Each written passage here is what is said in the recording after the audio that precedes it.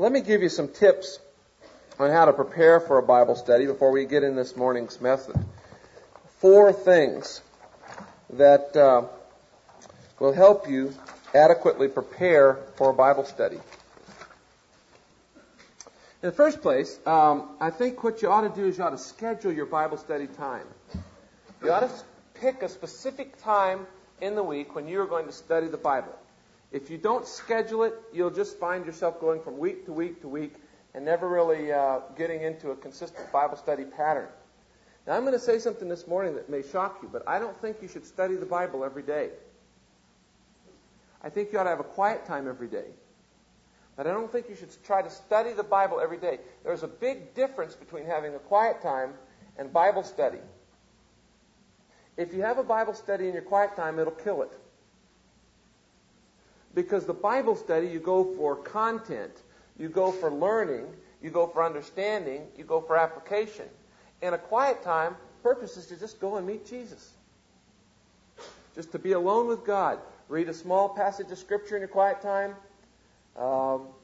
Pray over it. Go over your schedule for the day. Time of meditation on some Scripture verses. Time for Scripture memory, things like that. That's what you do in a quiet time. But in Bible study, you have an extended period of time. You cannot study the Bible in 15 minutes. But you can have a quiet time in 15 minutes. Now, what I suggest you do is that you pick out 1 or 2 times a week an extended period of time, like a couple hours. Like maybe from 2 to 4 in the afternoon or 7 to 9 at night. An extended period of time. It's better to study the Bible once a week for 2 or 3 hours than it is to try to study the Bible for, say, 15 minutes a day on a sporadic, haphazard approach. What I think you ought to do is just get where you can get alone for a couple hours, spread out your study tools, your papers, your notes, sit down and really dig into the Word of God for an extended period of time. Now, I realize that you have pretty determined schedules in college, but one possible suggestion might be Sunday afternoon. That's a good time. It's usually kind of a down time for a lot of you. You come back from church, hopefully, and in that afternoon time, on Sunday afternoon, just take an extended period of time where you can really work on a scheduled Bible study. So block it out. Now, the worst enemy I have discovered for Bible study is the television. Because it's so easy when you're tired or you finish class, just come in and flip on the boob tube and just kind of put your mind in neutral. Do you know that if you're an average American, you have already amassed 18, and you're 18 years old, you've already amassed 18,000 hours of television viewing. Over 1,000 hours a year, that's average viewing. It's actually more than that now. If you live to be 65, you're an average American, you will amass in your lifetime 9.5 solid years of TV viewing. Now, is that the way you want to spend 9.5 years of your life? Now, let's say you went to a Bible study once a week for an hour a week from day 0 to day 65. Let's say you went to Sunday school 1 hour a week. Do you realize that if you went to one Bible study a week for 1 hour, your entire life, that only equal 4 months of Bible teaching? Now, is there any wonder why we, a lot of people, they know more about, the TV shows than they do about Scripture. And they can tell you more about Michael Jackson than they can tell you about Paul. Don't let the TV become a controller in your life. The worst time to have a Bible study is when you're tired. You ought to be alert. You ought to be alive and wide awake. So get awake before you try to get into a Bible study. The best time to study your Bible is when you're at your best. That's just the general rule. Now, the second worst time to study the Bible is right after a big meal. Because at that point, all of the blood is in your stomach instead of in your brain, helping those muscles digest food, and you're going to be kind of sluggish. So schedule your Bible study time. Another suggestion I would suggest is that you keep a notebook. And I see many of you already have notebooks, so that's great. We forget 90 to 95% of what we hear in 72 hours if we don't write it down. So it's important to make notes, to keep a notebook. I keep a notebook wherever I go. I take notes, and that's one of the ways that God has helped me to grow as a Christian. Third thing I would suggest that you do is that you get the right tools. Now, there are a lot of Bible study tools that are available. But really, you could get 4 or 5 basic tools and you would be set up for life. I would not waste your money on a lot of extra commentaries, in other words, what people have said about the Bible. But I would get some basic tools. For instance, a concordance.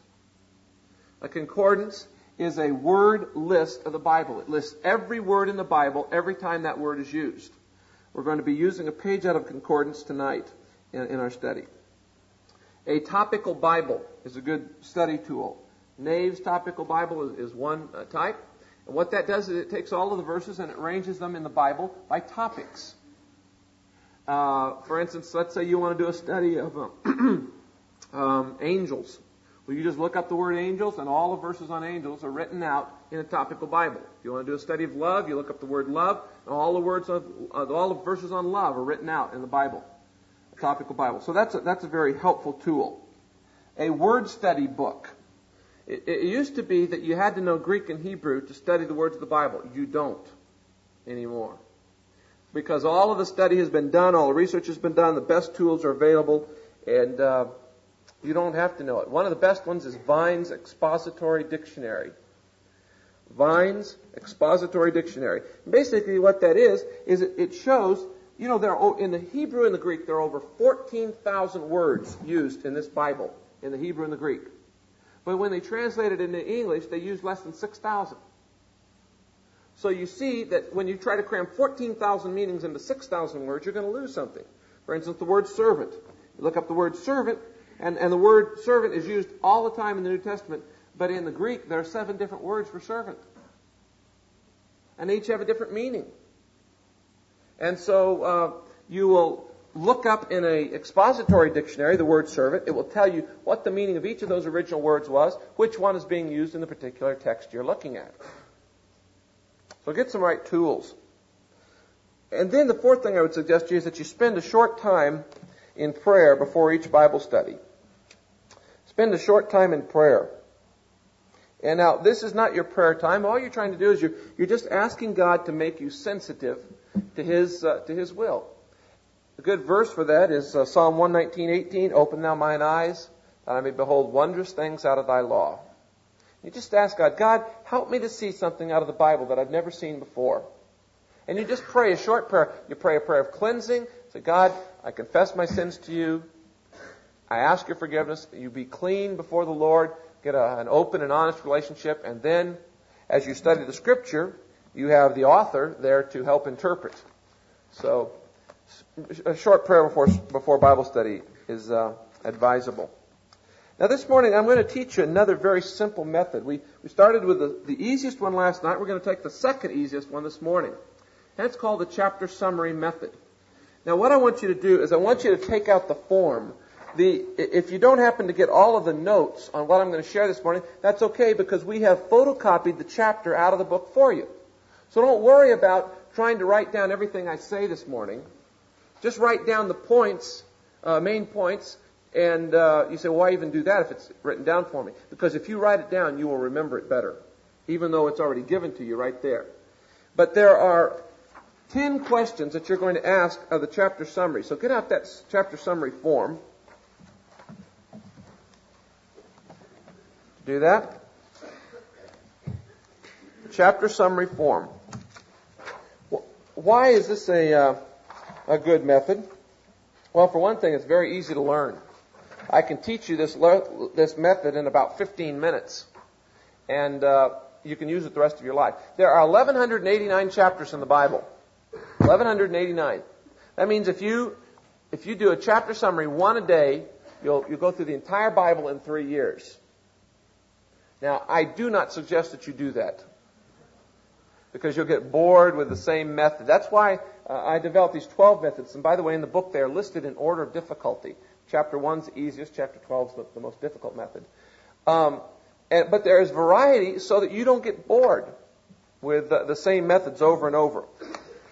It doesn't take much time to do. It doesn't require any Bible study tools.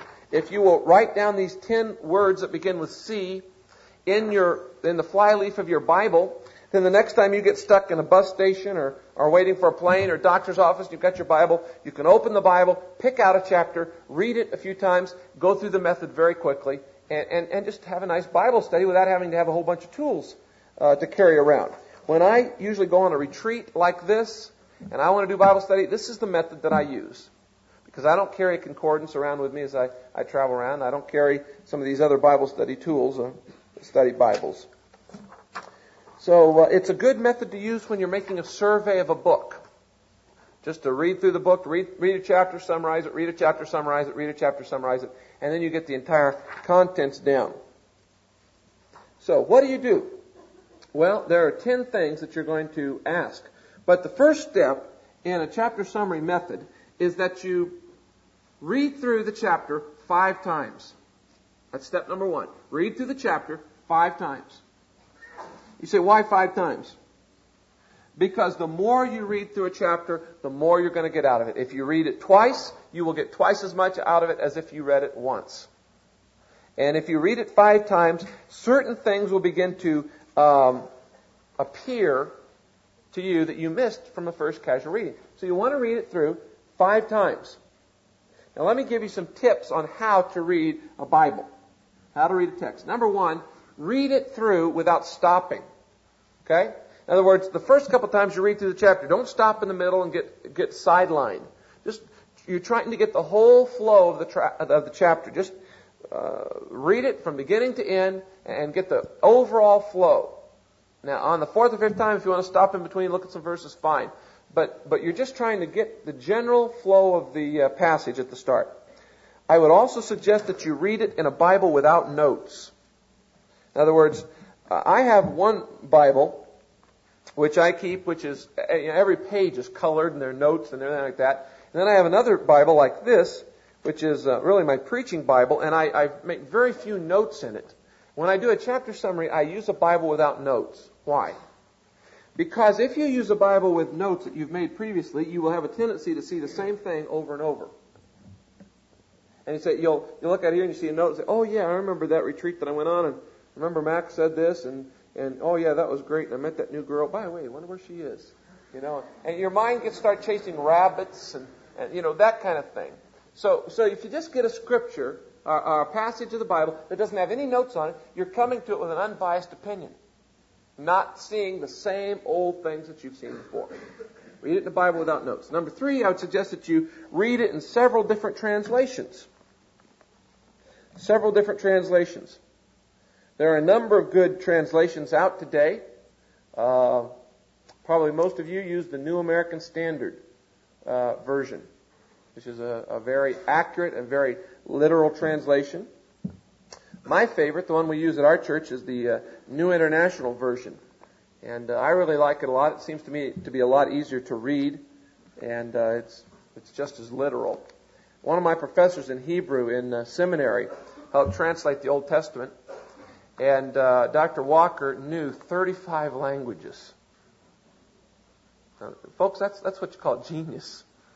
I mean, he knew Babylonian and Ugaritic and Sumerian and Akkadian and all these dead languages that nobody even knows anymore. And they had a group of scholars spent about 20 years translating that scripture. You can read a paraphrase, but just realize that it is a paraphrase. What is a paraphrase? It is when somebody takes the Bible and rewrites it in his own words. It is not a translation. It is somebody's paraphrase of that.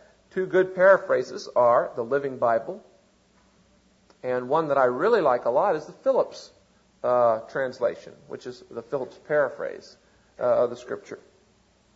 Another thing that I found helpful when you read is to read it aloud. Now, you don't have to shout it. I mean, for God so loved. No, just read it quietly, but aloud, because some of you have a hard time concentrating. Some of you are having a hard time concentrating right now. So what do? If you read it aloud, a lot of times you'll see things and hear things that you didn't. Now, I know that in speed reading they say, don't read aloud, that slows you down. But we're not trying to be Evelyn Wood or anybody else anyway. We're just trying to get what the Bible says. So read it aloud, and that will often help you to focus your attention. Now, as you have read through this chapter 5 times, you begin to look for a series of 10 questions. They all begin with C. They're right here on the overhead. They're also on your form. So what I want you to do is take your form right now, and let's just walk through the form together. Then I'm going to give you a chapter that we're going to study together this morning. And then after a few minutes of studying it, we're going to come back together, and I'm going to teach a Bible study on that very passage. Okay, so the first thing you look for, number one, after you've read it through 5 times, is a caption. You want to give a title to your chapter. Now, the value of the chapter title is it helps you summarize what's in that chapter.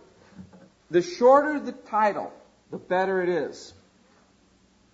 Just a short, descriptive title. The shorter the title, the better it is.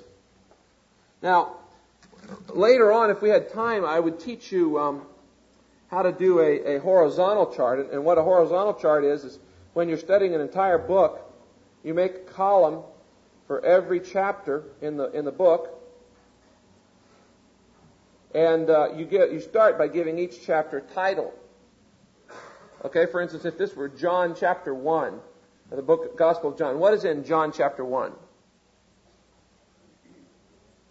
In the beginning was the Word, okay. What else is in there? John the Baptist. Okay. Okay. So you could make up a title for John chapter 1. You might say, The Word in John. Just a real simple title. See what I'm saying? Just it doesn't the Word revealed or John proclaims the Word. Okay? In chapter 2, what is in chapter 2?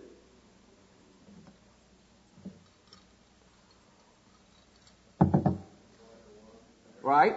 The marriage at Canaan, where Jesus turned the water to wine, and one other thing. The cleansing of the temple. Yeah, cleansing of the temple. So, for John chapter 2, you might call it wedding wine, temple cleansed.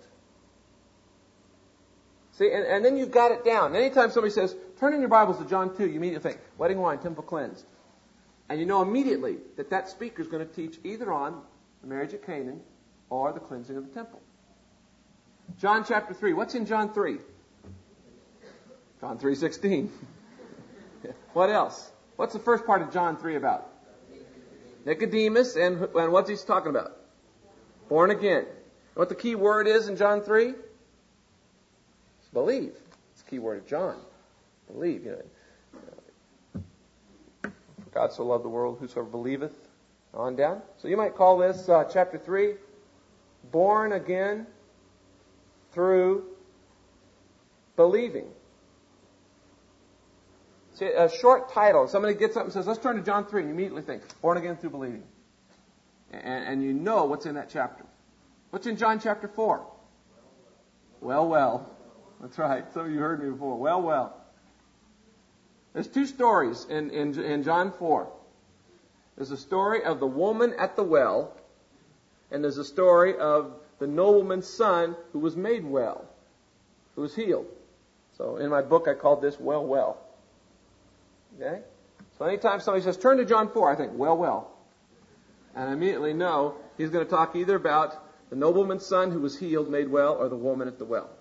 So you get a short descriptive title. If we were to title 1 Corinthians 13, what would we call it?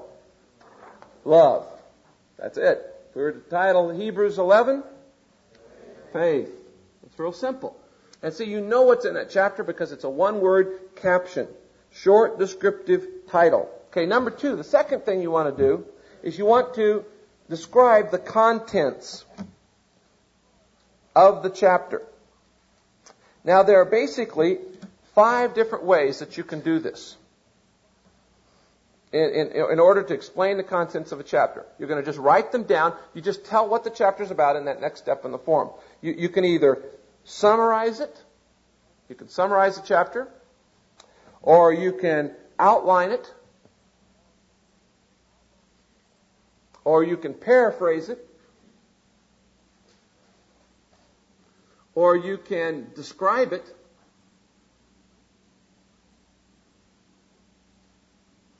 Or you can make a list. You say, which one should I use? Which one should I use to summarize the contents of a chapter? Whichever one you like. Some people love to paraphrase. How many of you like to paraphrase? Okay. Some people like to outline. How many of you like to outline? Okay, all the analytical people. Some people like to make a list. How many like to make a list? Okay, God bless you, yeah. I am a lister. I love lists, you know. In fact, if you were to come and be a member of my church, every sermon is, here's 5 things I see here, and here's 4 things I see here, and here's 9 things out of this, and 10 things out of that. That's just the way I think. I just think in terms of lists. So every chapter I summarize, I just make a list. And here's 5 things I see. Write them down. Doesn't matter as long as you just describe the contents of the chapter. Just write it out. Then the third step is you want to look for the chief people. And what you do here is you list the most important people in the chapter. Just ask yourself, who are the main people in this chapter? Now, you may have to refer to a previous chapter to find out who they're talking about. Maybe it's talking about, and he went here and he went there. You have to read the chapter before to find out it's talking about Barnabas or whatever. And so, just describe the chief people. Why do you think God put them in the Bible? Just write down their name and who they are. Write down your reason for choosing them as the chief people. Now, you'll have a great time when you get to the genealogies. Number 4, the choice verse. Now, in number 4, the choice verse, again, you have an option. You can either, A, choose the verse that summarizes the chapter, or B, just choose the verse that really speaks to you. Whichever one you want. Just pick out a choice verse in that passage. Either the verse that you think summarizes the whole chapter and what it's saying, or just pick out a verse that really speaks to you as a person. That would be a verse that you would look for possibly as an application verse down in step 10. Okay, then the next step is look for the crucial words. What are the crucial words in the chapter? Oftentimes, it is the word used most. Go to 2 Corinthians 1, chapter 1, the word used most often is the word comfort. And that's the key to that chapter. Obviously, in 1 Corinthians 13, the key word is what? Love, yeah. And in Hebrews 11, the key word is faith. You get over to Romans 7, you know what the key word in Romans 7 is? I. It's the word I. It's used 27 times. And it's the picture of the carnal Christian. I have my problems. I try to do good, but I can't meet my own standards, much less God's. Romans 7. Romans 8, the key word there is Spirit. Yeah, Spirit's used 19 times. So you look for the key word in each passage and write it down. Next step. Step 6 are challenges. What you do here is you list any problems that you have or questions that you want to have answered about that particular text. If you're reading this and you don't understand it, it's a difficulty, write down your question. What in the world did Jesus mean when he said this? Or what in the world does that mean? I don't understand why this happened, why God did this. Now that's okay. Write down those challenges, those questions that you have about the text, because later you can come back and use those as a springboard for other types of study. You can do an in-depth study. Then number 7, cross-references. Cross-references. What you do is you have to have a study Bible, for one thing, which will have cross-references in the margin. And what that is when you've got a verse of Scripture and you look at the side and it says see also, and it has a bunch of other verses, it lists other verses that are related to or clarify that particular text, that particular verse.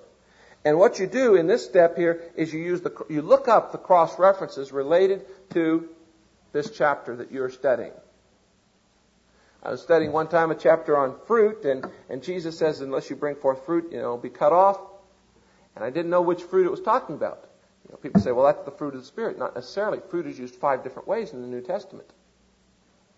But the cross-reference for that, the quote, I looked it up, and John the Baptist is talking, and he's saying, bring forth the fruit of repentance. He's talking about repentance, not the fruit of the Spirit. So the cross-references will help you understand the chapter a lot more. You just write them down in that section on the form. Ask yourself, what else in the Bible helps me understand this chapter? Step 8, Christ seen. What you want to do here is you want to list what does this chapter teach me about God, about the nature of God, about the nature of Christ. How do I see Christ in this chapter? The Bible, the entire Bible, is really a revelation of the person of Christ. In fact, Jesus used the Old Testament to reveal himself and to back up himself. And in Luke 24, he said, beginning with Moses and all the prophets, he emphasized to them what was said in all the scriptures concerning himself.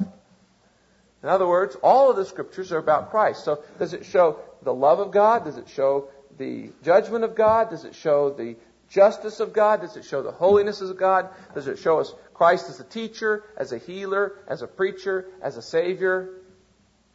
How does it show the humanity of Christ, the deity of Christ? How is he seen in this passage? What attributes are shown here? Sometimes there's symbolism that you'll have to see. A lot of times it's things that are implied. Number 9 are the central lessons of the chapter. And what you do here is you write down the major principles or insights that you see in the passage. And you say, what is the central thought that this writer is trying to get across in this chapter? What is the basic thing he's trying to say? If he were going to only say one thing, what would he be saying?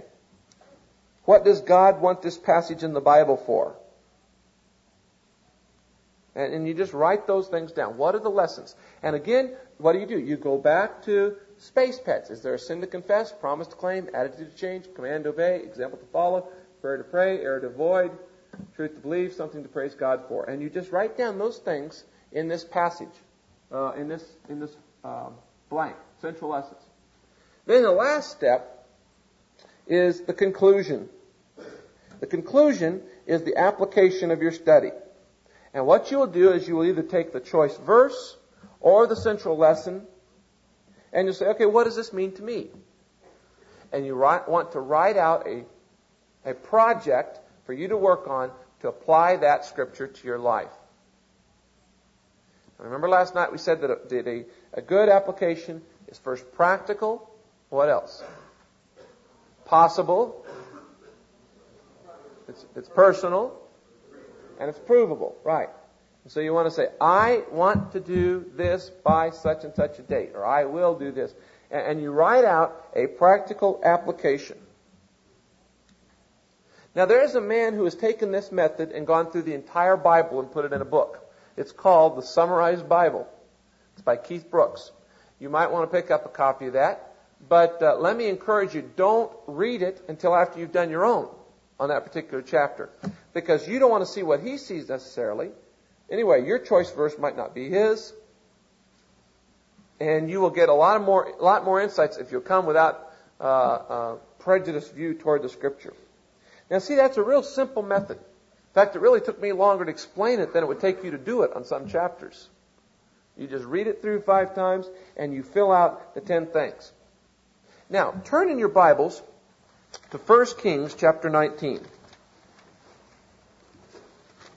1 Kings chapter 19.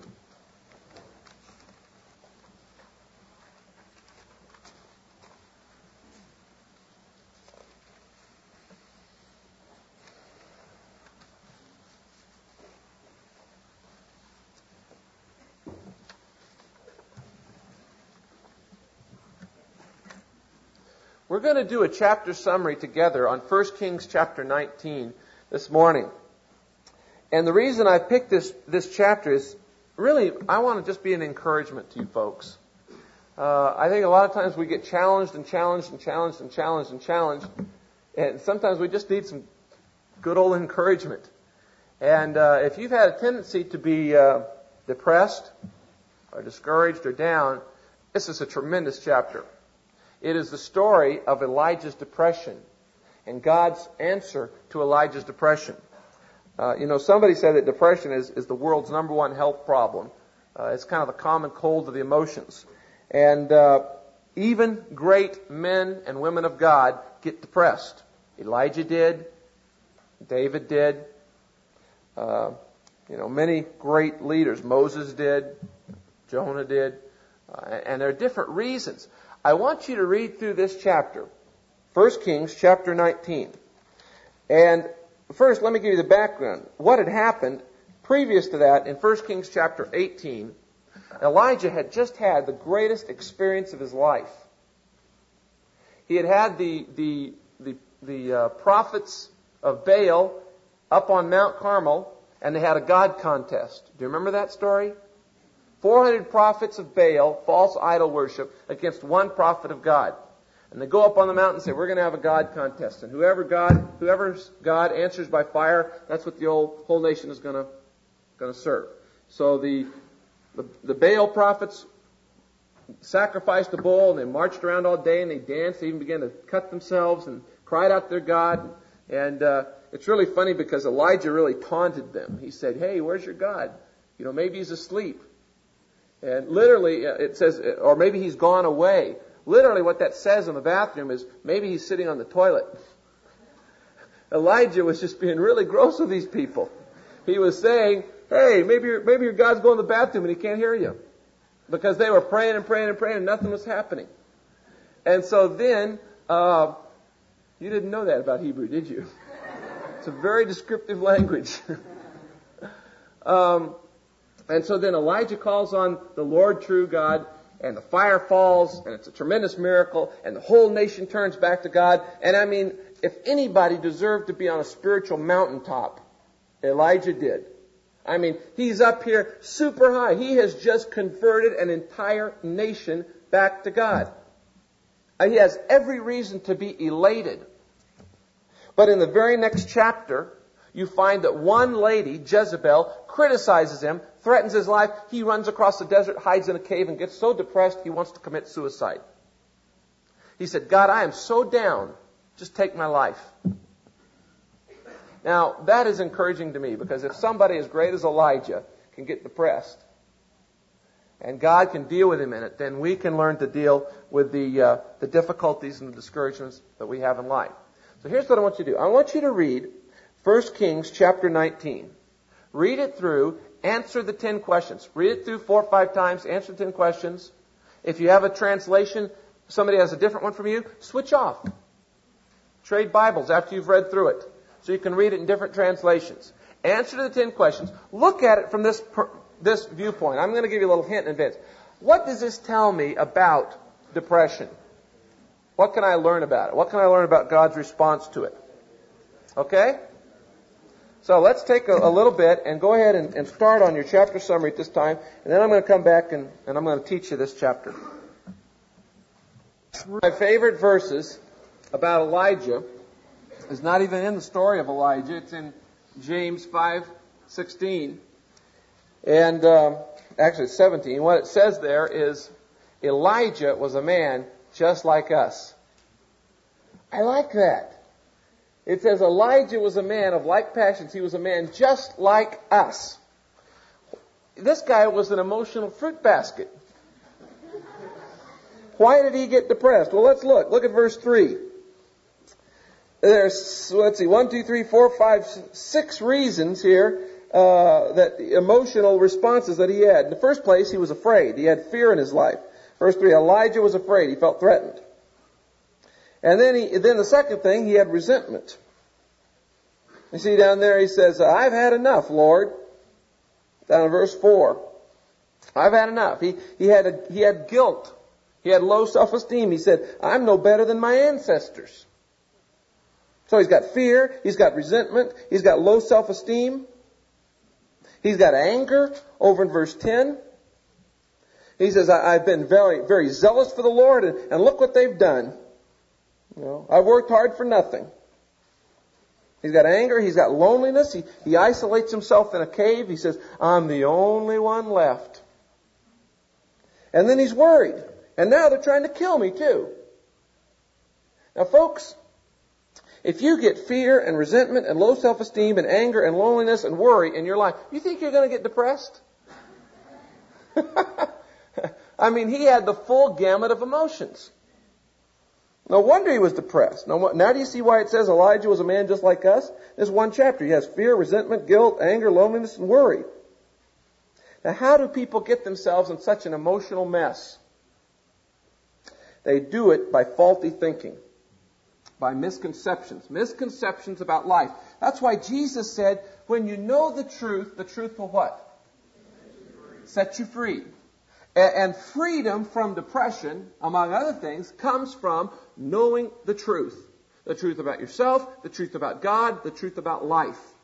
Faulty misconceptions. To overcome your depression, you have to change the way you think.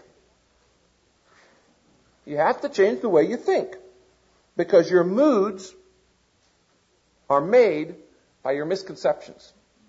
Now, if you are depressed this morning, it's because you are choosing to think depressing thoughts. And you have to correct those incorrect ideas. Jesus said, you will know the truth, and the truth will set you free. Now, in our lives, typically, we play 4 little mental games with ourselves. And they are the same 4 mistakes that Elijah made in this passage. And they are the cause for depression. Let's look at them. The first mistake that people make that causes them to get depressed is that we focus on our feelings rather than on the facts. We focus on our feelings rather than on the facts. And that's what verse 3 is all about. Elijah was afraid and he runs for his life. He says, God, I've had it. I am fed up. It's no use trying. I don't feel like it. I'm just wasting my life. I'm giving up. Now, folks, that's called emotional reasoning. It's saying, I don't feel it, so it must be true. It must not be true. And if you ever intend to be a great musician or a great athlete or a great anything, you're going to realize that often after a great performance, you feel very discouraged. What had happened? Elijah had just had a tremendous spiritual life. Man, he had just converted the nation. And he's discouraged. He's down. He's depressed. And that's so common. You know, the Olympic stars will tell you after their performance, half the time they feel very, very depressed. You feel very discouraged and down. And what you have to do as a professional in life is learn to ignore your emotions when they come like that. We focus on our feelings rather than on the facts. And the fact is that feelings are unreliable. They are not the facts.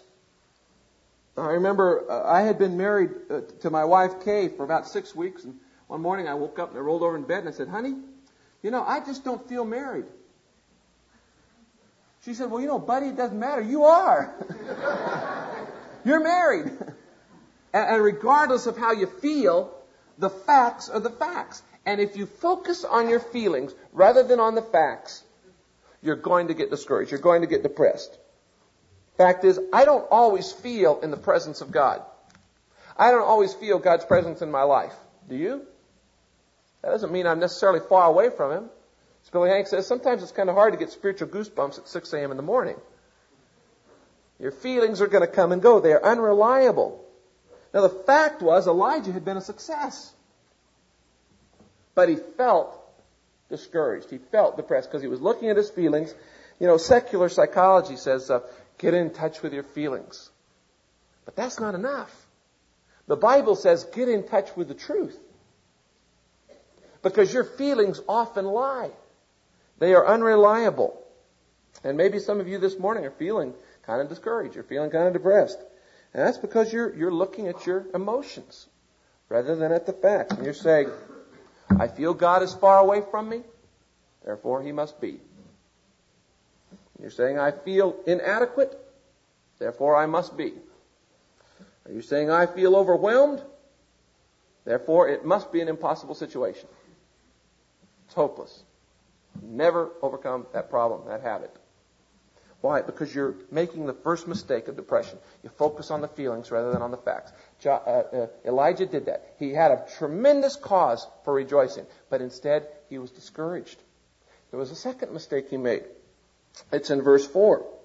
And the second mistake that we make that causes depression is we compare ourselves to others. In verse 4 he says, I've had enough, Lord. Take my life. I'm no better than my ancestors.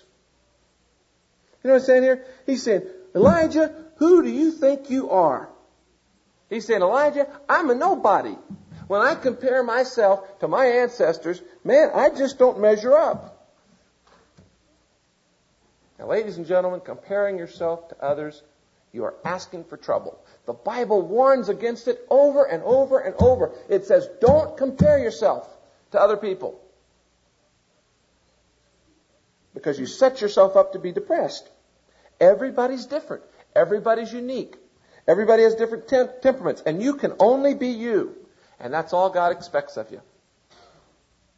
See, one day I'm going to stand before God in heaven, and God is going to say to me, He's not going to say, Rick, why weren't you more like Moses? He's not going to say, Rick, why weren't you more like Billy Graham? Rick, why weren't you more like Dawson Trotman? He's going to say, Rick, why weren't you more like you? And that's what He's going to say to you, too. Because you are unique. You're an individual. You can't be me. I can't be you. And when you start comparing yourself to others like Elijah did, man, I'm no better than my ancestors. They're much better than I was. You're going to get in trouble. You fall into 3 common traps when you compare yourself. Number 1, you might write these down. You compare others' strengths with your weaknesses. And you ignore their weaknesses. That's typical. You say, well, look at that person. He's such a great speaker, and I'm such a lousy one. But you forget that that speaker also has other weaknesses that you are strong in. Another mistake is you try to motivate yourself with criticism when you start comparing. Well, shoot, Dawson Trotman had a 4-hour quiet time every day, then I should. Let's just get one thing straight here, folks. Guilt motivation doesn't work. It doesn't work. Anytime you start saying, I should, you are guaranteeing procrastination. You're going to resist it. You're going to. How many of you have ever said, I know I should read my Bible every day. I should read it. How many of you believe that? How many of you have found that to be an effective motivator in your life? Maybe a couple of you. But when you start comparing yourself to others and say, I ought to be like them, or I should be like them, what happens is, like you say, you compare your weaknesses with their strengths and ignore their weaknesses. And then the worst thing that you tend to do is you tend to label yourself. And this is what Elijah's doing. I'm no better than my ancestors. And you start labeling yourself with harmful names. You say, instead of saying, I made a mistake, you say, I'm a failure. Instead of saying, I accidentally tripped, you say, I'm a klutz. Instead of saying, I ate too much, you say, I'm a pig. And all that does is reinforce what you don't want. When you're teaching a Bible study, don't tell people what they are. Tell them what they could be. People say, tell it like it is. No, tell it like it could be. That's preaching for faith. Somebody comes along and says, Rick, you're a lousy father. Does that motivate me? No. I just say, you're right, I'm a lousy father. But if somebody comes along and says, Rick, you could be a tremendous father, and I see potential in your life. You could be a dynamic man of God with your family. I get excited. I get motivated. All of a sudden I see what I could be instead of looking at what I already know. Going around telling people you're a sinner, that's not good news. That's not even news. You don't have to make people feel guilty. They already do. If you just offer relief, you will find tremendous results in your ministry. Point them to Jesus. Look at verse 10. We blame ourselves for negative events that aren't our fault. In verse 10 it says, he replied, Lord, I've been very zealous for the Lord God Almighty, but the Israelites have rejected your covenant. They've broken down your altars. They've put your prophets to death with a sword. He's saying here, God, I'm blaming myself for failing to change Israel's total behavior. He took it personally. And that responsibility depressed him. It made him feel guilty. It was a heavy burden. Now, if you get involved in a service ministry, a servant ministry, a helping ministry of helping other people, you will sooner or later learn that people do not always respond the way you want them to respond. That not everybody you witness to is going to get saved. Not everybody you counsel is going to do the right thing. And if you accept responsibility for that, you are carrying a responsibility that God never intended for you to have. Let me make a statement that can really liberate you from depression. You can be responsible to people, but you cannot be responsible for them. Unless they're a baby. You're responsible to them to give them the Word of God. You're responsible to them to show them the path. You're responsible to them to warn them, but you cannot control their response. And if you start becoming responsible for people, you will get depressed. Elijah said, God, I've done it all my best. And they're not doing what's right. And it's all my fault. You can influence people, but you cannot control them. God has given them a free will. Okay? There's a fourth mistake Elijah made. Focused on his feelings rather than the facts, and he compared himself to others. And he blamed himself for negative events. It wasn't his fault. He had proclaimed the Word of God truthfully. But now he was accepting it all on himself, the responsibility, the blame. Fourth mistake that we happen to do when we get depressed is we exaggerate the negative. We exaggerate the negative. Look at the second part of verse 10. Did you see this? I'm the only one left, Lord. And now they're trying to kill me. Everybody's against me. Well, man, Elijah was having one gigantic pity party. And you know the problem with self-pity? We love it. We don't want to be cured of it. It's so much fun wallowing in pity. Oh, poor me. Only I. Nobody knows the trouble I've seen. Now, he's exaggerating the negative. I'm the only one left. What was the fact? The fact is there was only one person, a woman, after him, and she had offered a bogus threat. There was only one person after him, Jezebel. One woman in the entire nation with an empty threat.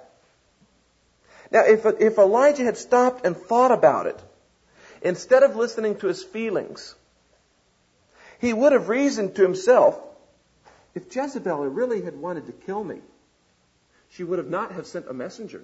She would have sent a hitman. Look at verse 2. Notice what it says there? So Jezebel sent a messenger to Elijah to say, may the gods deal with me, be it ever so severely, if by this time tomorrow I do not make your life like one of them.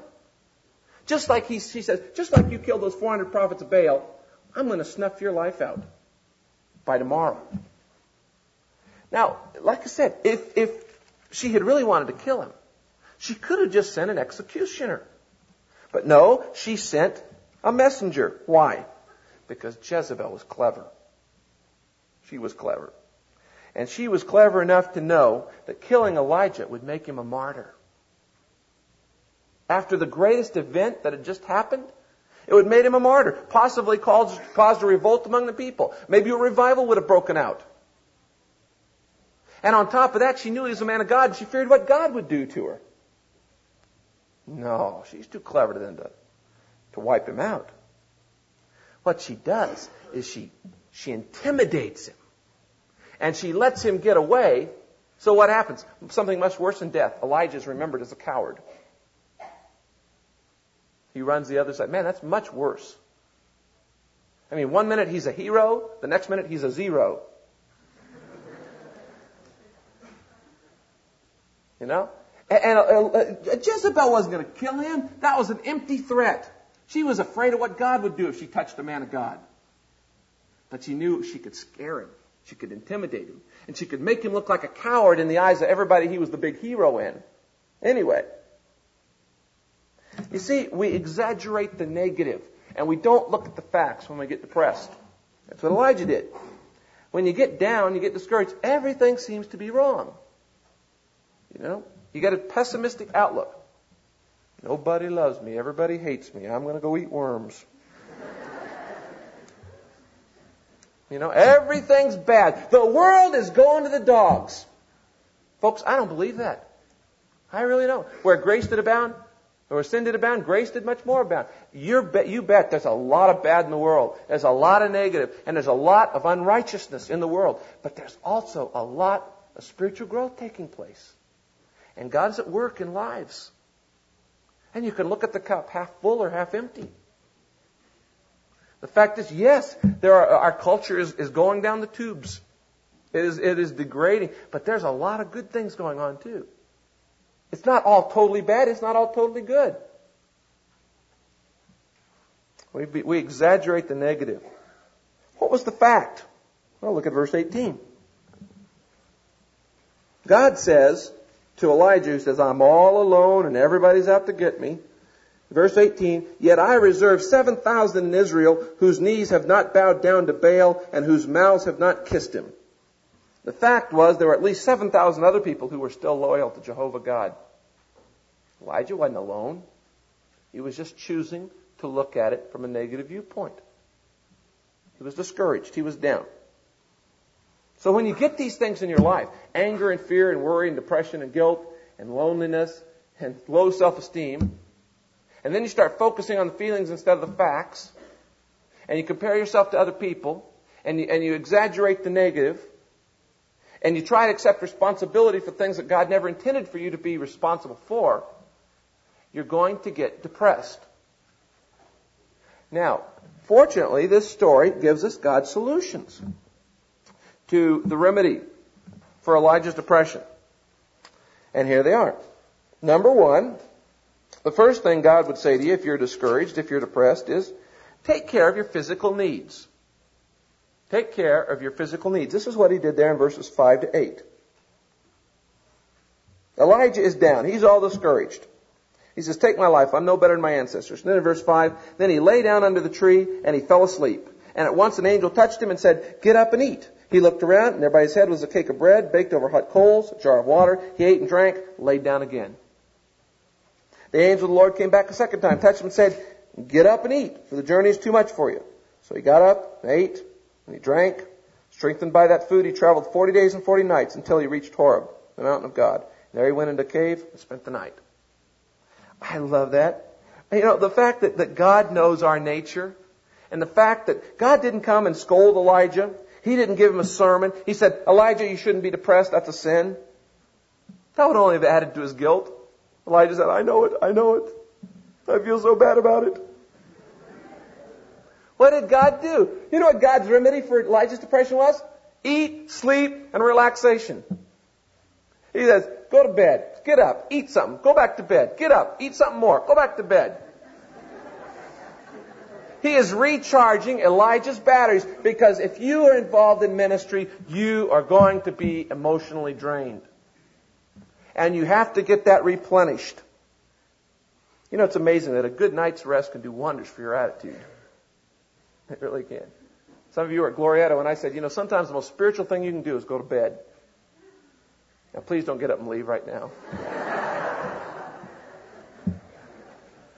Well, I believe that. And the first thing God did, He did not scold him. He didn't give him a sermon. He just said, Elijah, you just need to get your body in shape. Weariness and fatigue promotes depression. If you want to develop a great preventative for depression, just get in shape. Eat the right food, get the right amount of sleep, get plenty of exercise. That's the first step He'd say to you. Second thing. Second remedy for God's depression is down in verse 9, for Elijah's depression. Verse 9. And the word of the Lord came to him, what are you doing here, Elijah? God asked him a question.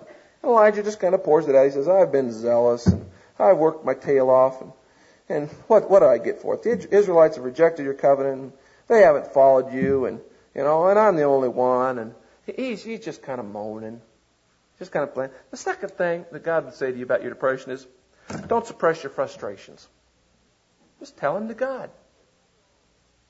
Don't hold it all in. Just confess it to God.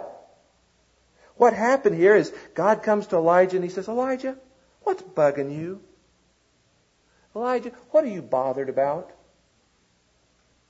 Elijah, what's got you tied up in a knot? And Elijah says, well, come to think of it. And he just kind of spills out his guts. And he says, this is the way I feel. I'm frustrated, I'm hurt, I'm discouraged, I'm disappointed. And God just let Elijah pour out his inner feelings. he just kind of let off steam. There is nothing wrong with that. God let him complain until he was out of words. He just kind of let him spew it all out. He allowed Elijah to express this pent-up emotion. You know something? I think the point here is this. God is not shocked when you complain to him. You know, someday I'm going to preach a sermon on phrases that God never uses. One of the phrases that God never uses is, "Oh, really?"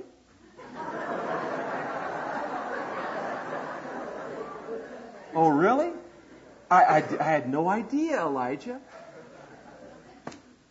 Another phrase that God never uses, "Oops."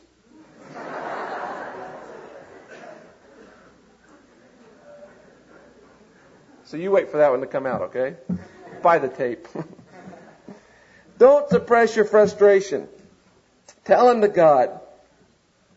You know, God wants to help, and sometimes you just need to just get along with God and say, "God, I hurt." That's what Elijah did. You know, I had my next door neighbor 2 weeks ago committed suicide. A lady that I had performed the wedding for. That hurts. That hurts. You know, and I just had to tell it to God. You know, that's what David did. That's what the Psalms are. I never understood some of the Psalms until I understood this point. That God, it's okay to complain to God. David says, "God, I don't like it. This situation stinks. Get back at them, God. Smash their babies." You know, that's what he says. I'm not lying to you. You know, I don't like it. Knock their heads off. I want revenge. And God just sits back and says, "Okay, David, that's a good one. We'll put it in the songbook."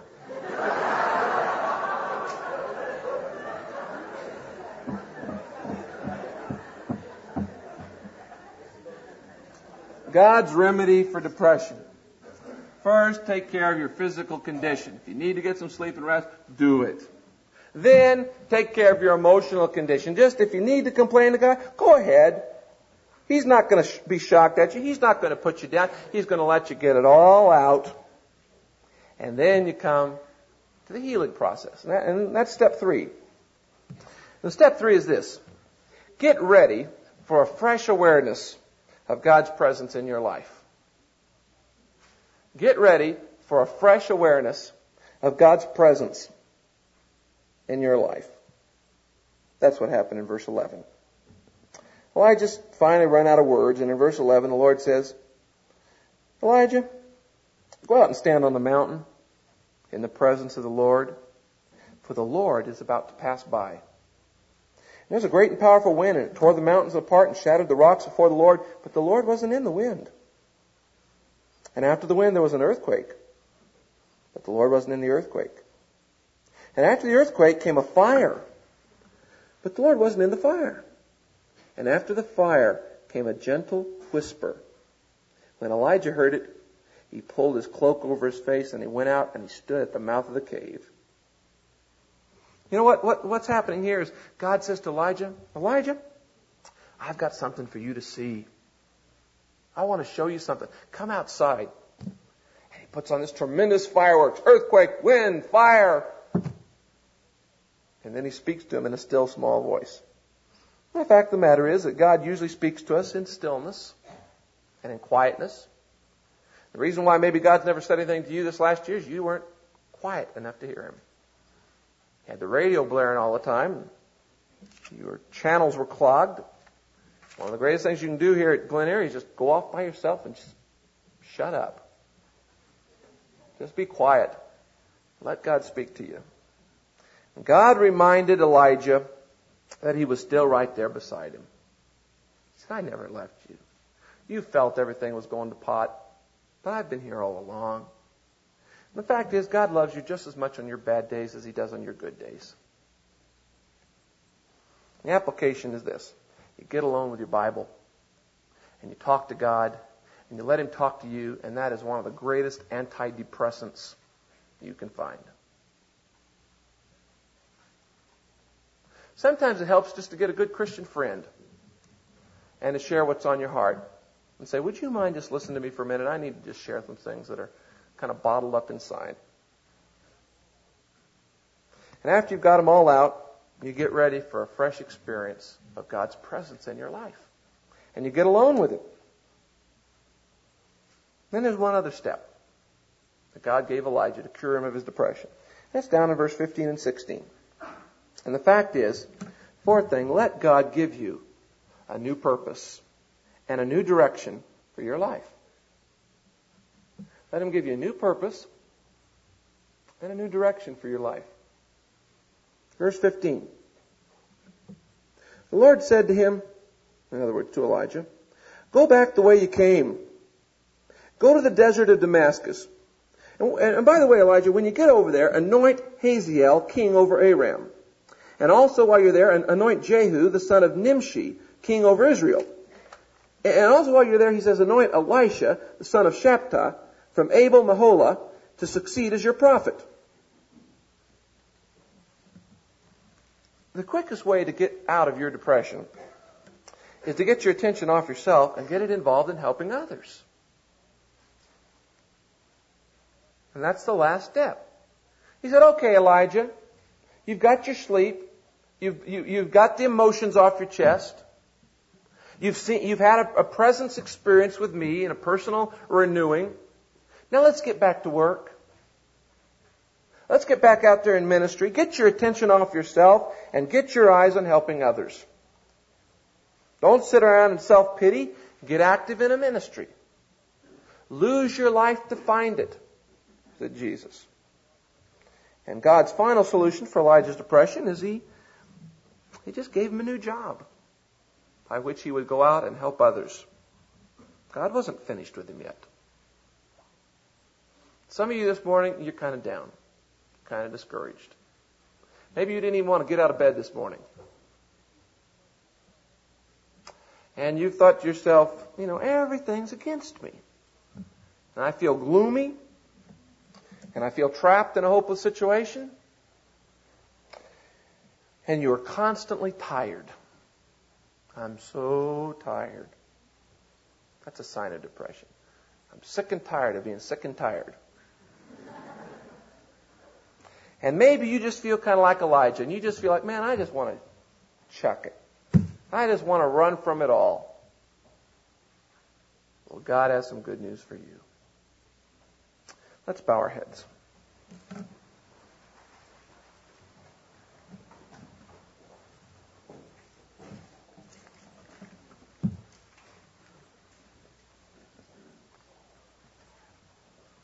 Some of you, I can tell it on your faces,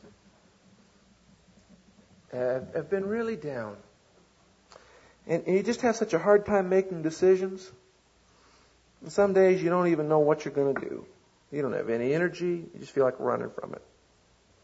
As I said, I have good news for you. There is hope. There is hope. You are not alone. God cares about you. There are people sitting around you who care about you. And you can change with God's help.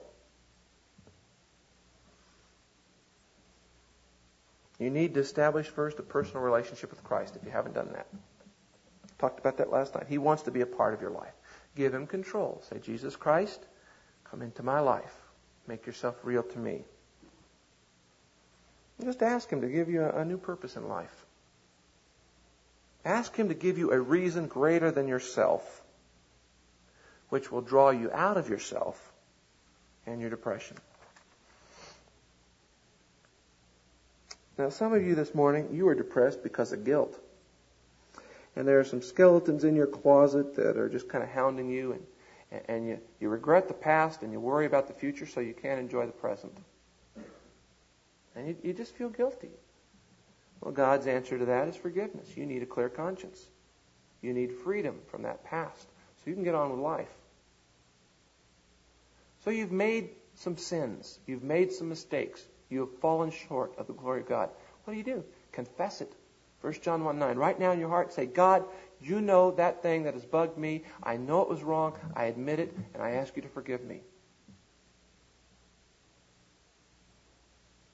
please clear my conscience. I ask you to forgive me.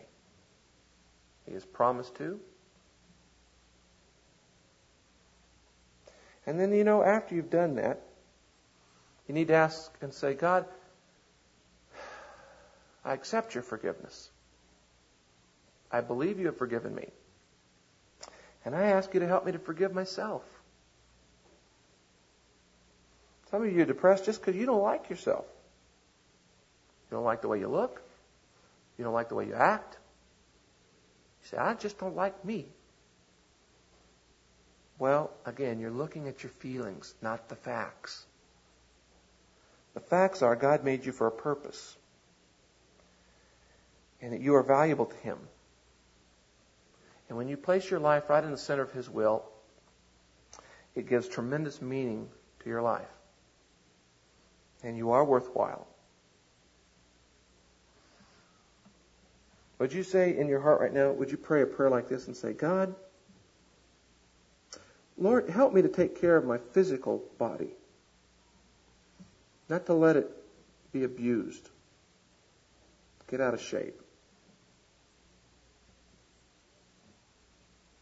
And then would you say, Lord, thank you that it's okay for me to tell you about my frustrations and to complain to you. Thank you for loving me and accepting me. But God, help me to get my eyes off myself and first onto you so that I can realize you're here with me all along and that you are sufficient for any situation that I might face.